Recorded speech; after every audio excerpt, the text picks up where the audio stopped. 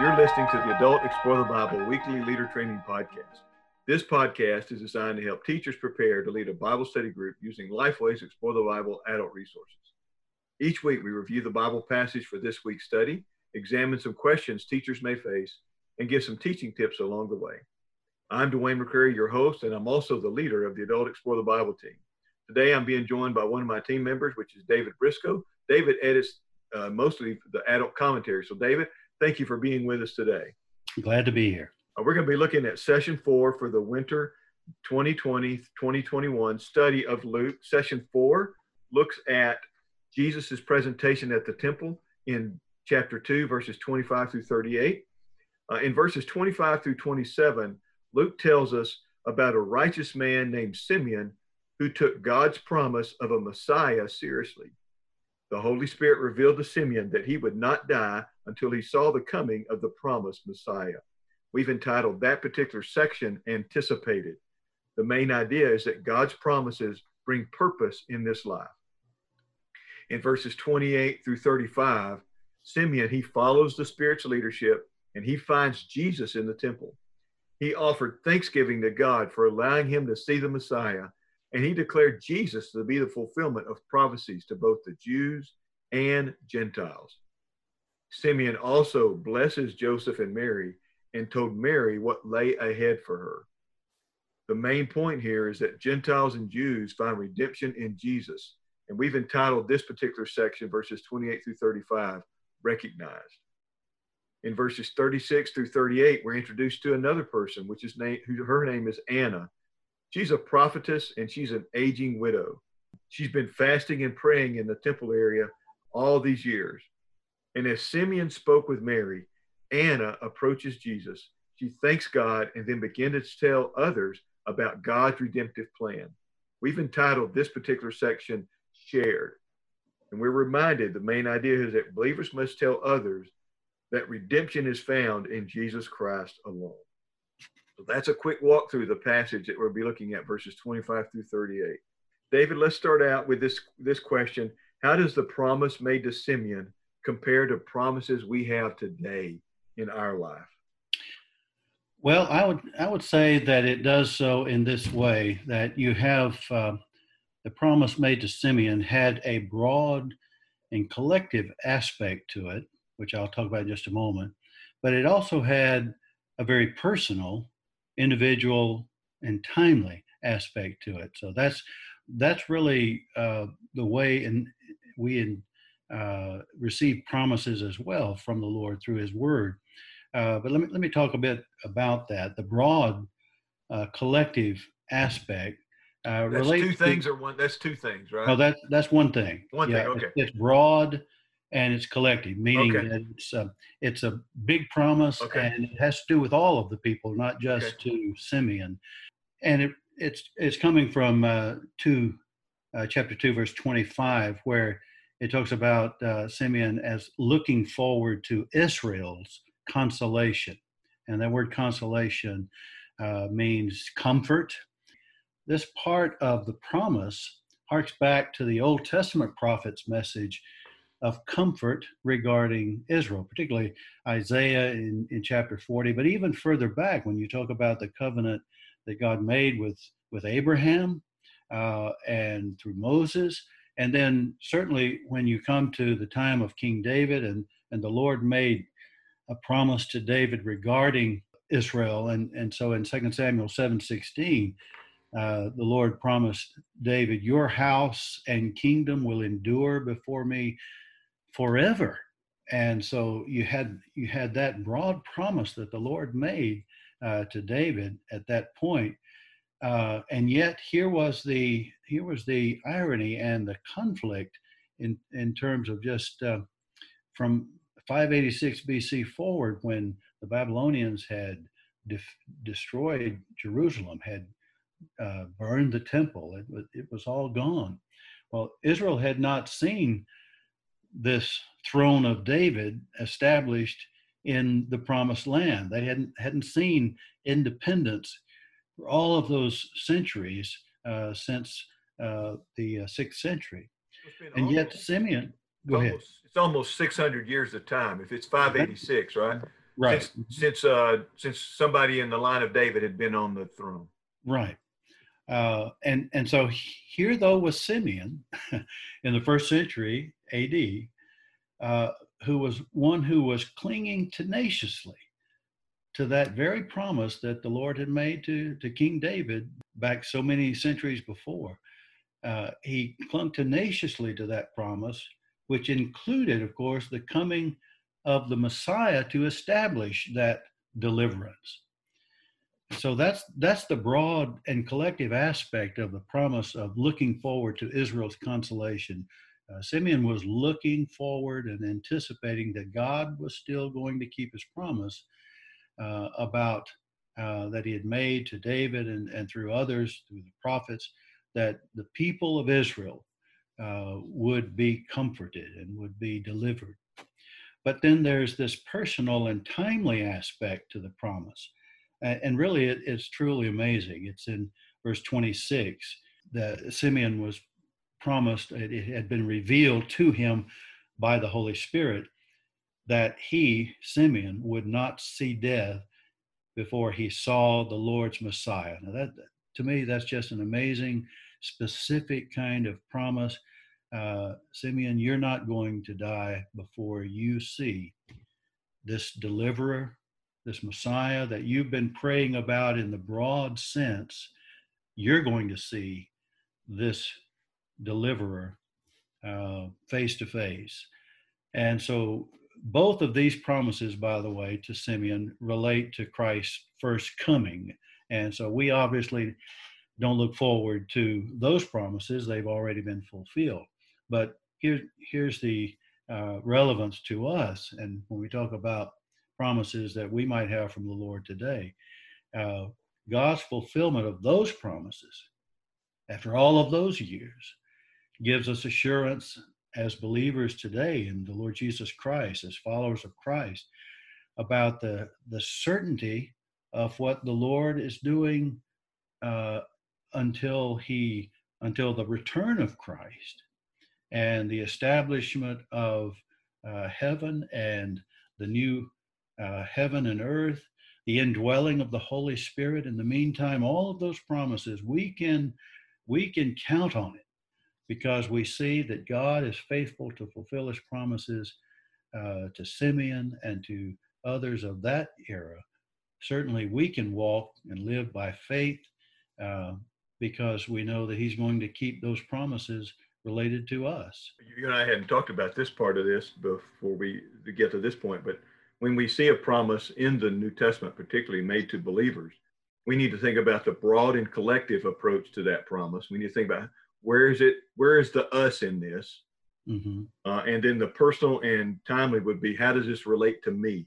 Absolutely. So in a way, it's making sure that when we see a promise, we think about us and we at the same time. I think that's right. Okay.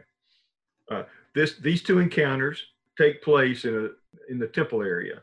Why is the location of these encounters so important? Well, of course, now this is the rebuilt temple, right? Uh-huh. And so this is Herod's temple. This is Herod's temple. The one that had been destroyed in 586 BC, of course, was gone, but it was rebuilt first during the time of Nehemiah and Ezra during that time. But then Herod had enlarged it, had built onto it, and so it was quite a temple. But more important than the looks of it was what it represented. The temple was the visible presence of the Lord among his people. So that has significance.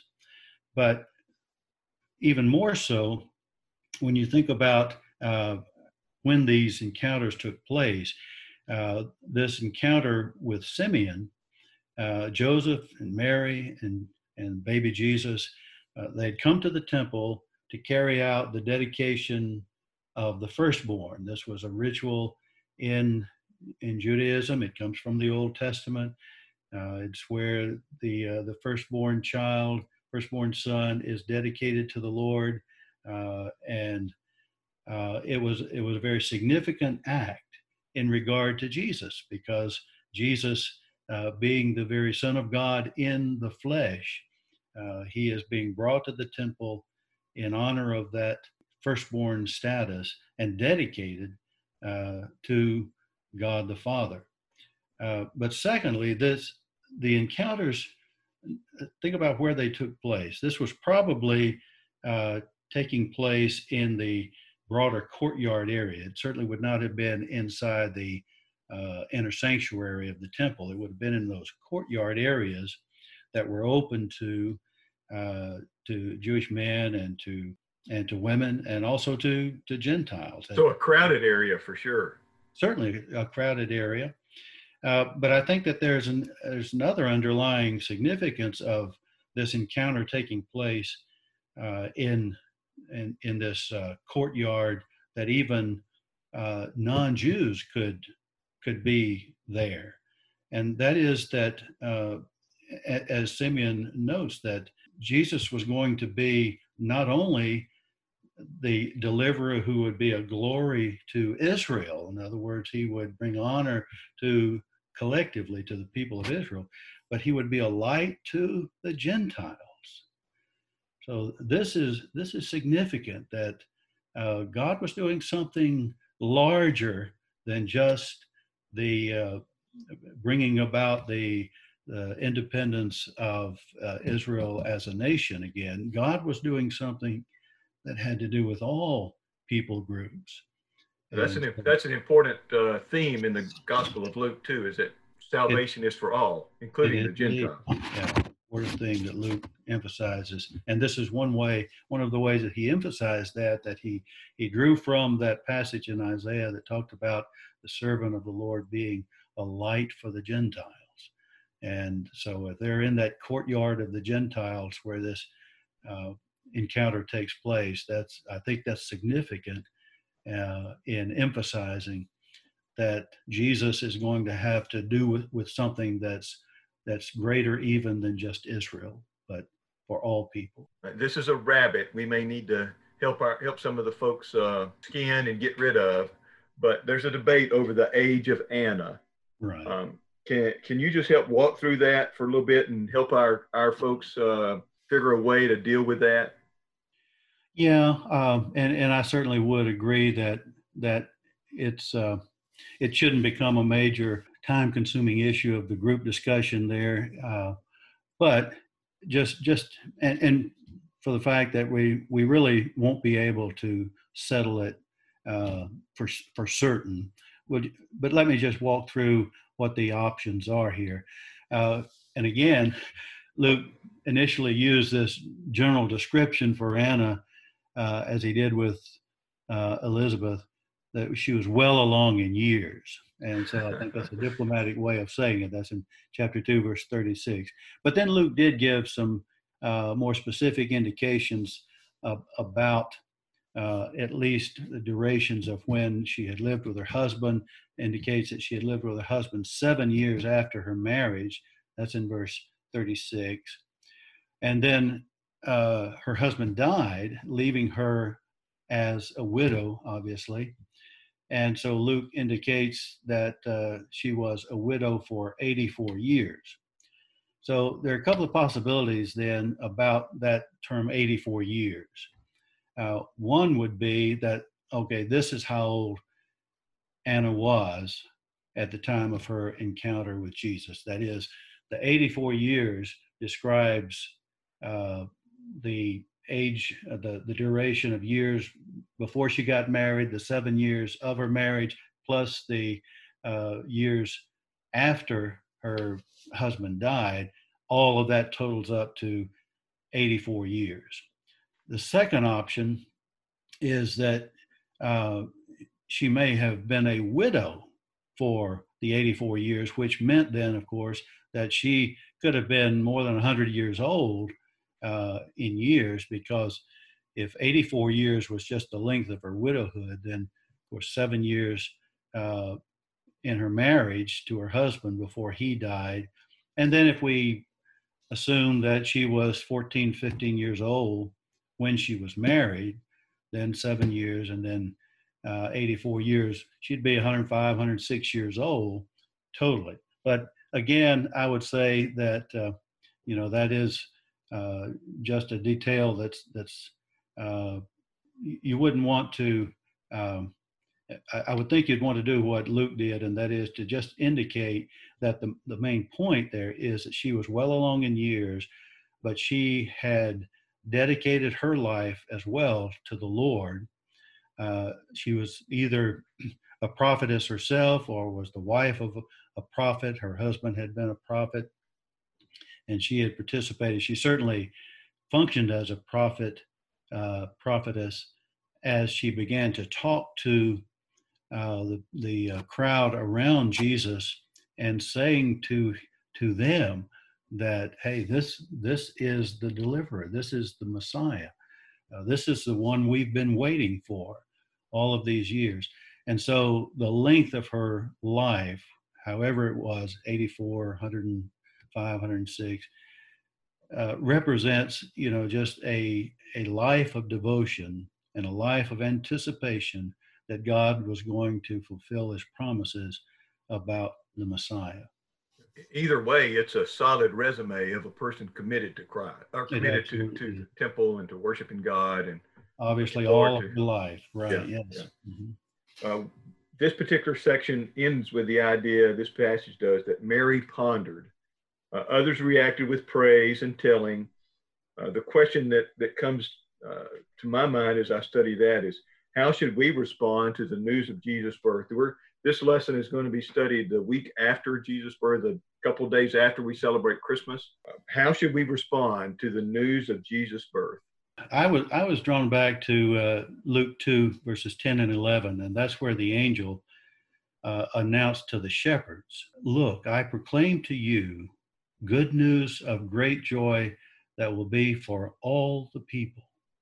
Today, in the city of David, a Savior was born for you, who is the Messiah, the Lord." So what I would underscore there is that Christ's birth was for us, for all of us. And as we said, that one of Luke's emphases is that it was not just for the Jewish people, but he came for all people, Jews and Gentiles. And so we're really asking, how should we respond to this good news that applies to all the people? And so I would just suggest to you that first, gratitude. Thank you, Lord, that Christ came for me too. He came so that I might have salvation. Secondly, I would think a good dose of humility would be a good response, just to think that God loves me as well, and that he sent Christ into the earth, into the world for me. That is a humbling experience and a humbling realization. And then I would think, thirdly, participation. In other words, personal participation. If Christ came for all people, including me, and he came as a Savior, the Messiah, the Lord, for all people, including me, then it really puts upon me the question, what will I do about that?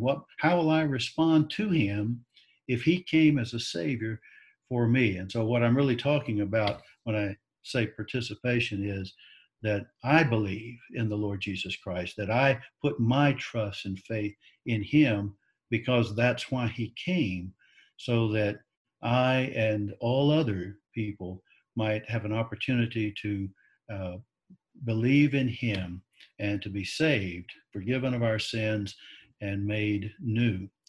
And then a final one would be we can respond by sharing the story with others. Again, he didn't come just for me. He came for all people. And so the way this story, the way this message gets told to others is when we obey the Great Commission that the Lord gave us to go to the nations.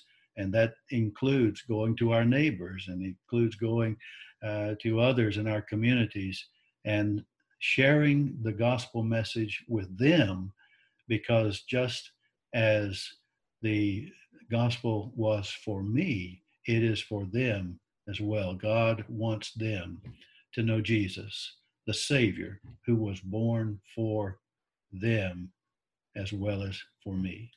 And we see different ways people responded here in this passage, but for us, there's not one, like, well, I'm going to respond the same way as Mary. I'm just going to sit and ponder, or I'm just going to offer praise, or I'm just going to tell. We really need to be doing all of those things in response to. Right.